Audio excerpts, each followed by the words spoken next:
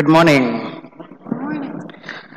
As you can realize that today is the second Sunday of Lent, and very soon Easter will be here. The journey has already begun. I began telling you a story of an elderly man who went to the doctor to see what's going on with him.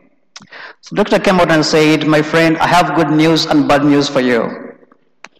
So what do you want to hear first?" The man says, "Well, give me the bad news first." The doctor says, "Okay, you have cancer, and in 2 years you'll be dead." He says, "Oh, awful, that's so bad. So in 2 years my life will be over?" So yes. They asked the doctor, "What can be good after this?" The doctor says, "Well, the good news is you're having Alzheimer's, and in 2 months you won't ever forget this conversation at all." The good news for us, God is always faithful. And the bad news, He expects us also to be faithful. So the standards are high when it comes to us and our God. God expects the best out of us. And that's why each day, every time, He reaches out to us to challenge us to rise up to Him. The readings today we hear from the first reading, we hear the story of Abraham. And the reason why we have this reading from Abraham, because it corresponds with what happened with Christ. So God asks Abraham, "Okay, Abraham, you love me." "Yes, I love you." "Okay, I want you to take your only child that you love, your only son, and offer him to me." But as we begin today's readings, I'm going to ask you one thing. The question we are answering today is, who is God to you? Who is God to you? Because we have been taught a lot about God. We've learned so many things about God. But the question is, who is God to you as a person? It's until we answer that question that our relationship with God will either change or stay the same. So who is God to you? Abraham wrestles with that question. Who is God for Abraham? Abraham, first of all, he was faithful to God. When God called him to leave his homeland to go to Canaan, he left everything. And God promised him to be the father of a multitude, father of many nations. For so many years, the promise was never fulfilled. Abraham was getting old, and then finally gets a son, Isaac. Then he remembers God is going to do it finally. Now God says, "Take your son, your only son Isaac, and offer him to me." Abraham listens, trusts, and says, "Well, this was my hope for a great nation. So if I'm going to offer it to you, it's all in your hands." Abraham goes, and as the scripture tells us, as he was about to sacrifice his son, the hand stopped. God said, "Stop." What does that mean? God trusted Abraham beyond. Abraham knew who God was.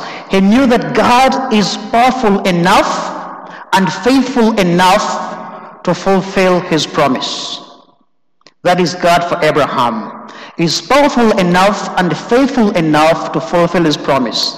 And at the end of the reading, what happens?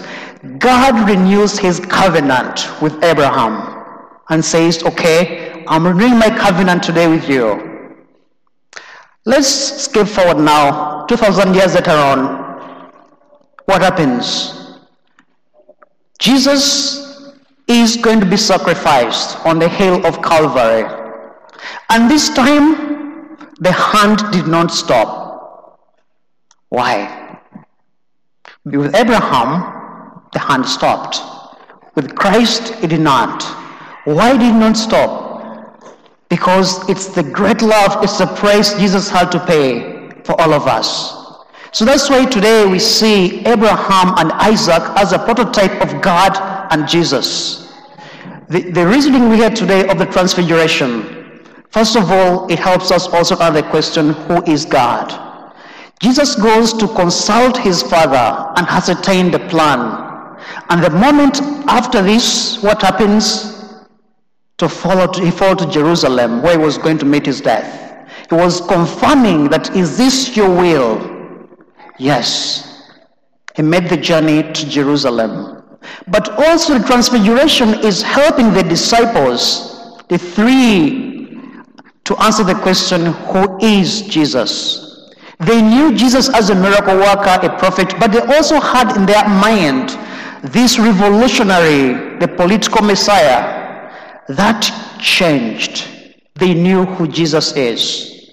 They saw who he is in his true reality, and a taste of what they will be. So the disciples also had to answer the question who God is and who Jesus is.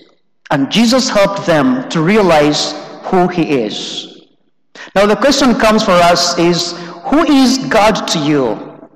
There are so many images of God. Which image speaks to you? And how do you know that that is the God you worship? I'm going to challenge you today that think about the questions I'm going to ask you. In the second book of Chronicles, there is a man called Jehoshaphat. He's in Jerusalem standing, but he sees the army surrounding him. So he goes before God and asks 3 questions. This is the second book of Chronicles, chapter 20. Those of you who want to read it. Jehoshaphat asked the question, and this is what he says. O God of our ancestors, are you not the God of heaven? Do you not rule over all the kingdoms of the nations? In your hand are power and might, so that no one is able to withstand you. The first question is asking, are you not? The second question in chapter 7 says, did you not, O God, drive out the inhabitants? Did you not? The last question, our God, will you not execute justice? 3 questions. Are you not? Did you not? And will you not? So during this time of Lent, let's think about those 3 questions and ask yourself, who is God to you? And in searching, one thing we have to do is to be honest. Let us be honest with our prayer. Let's pray honestly. I was once doing mass in a home, and I asked people to give their petitions. And someone gave a very honest prayer and said, oh God, help me to be this kind of a person my dog thinks I am. That was a very honest prayer. So when we pray, let us mean what we say and say what we mean. And ask the Holy Spirit to help us, to reveal to us who God is. The question is for you, who is God to you? The Lord be with you.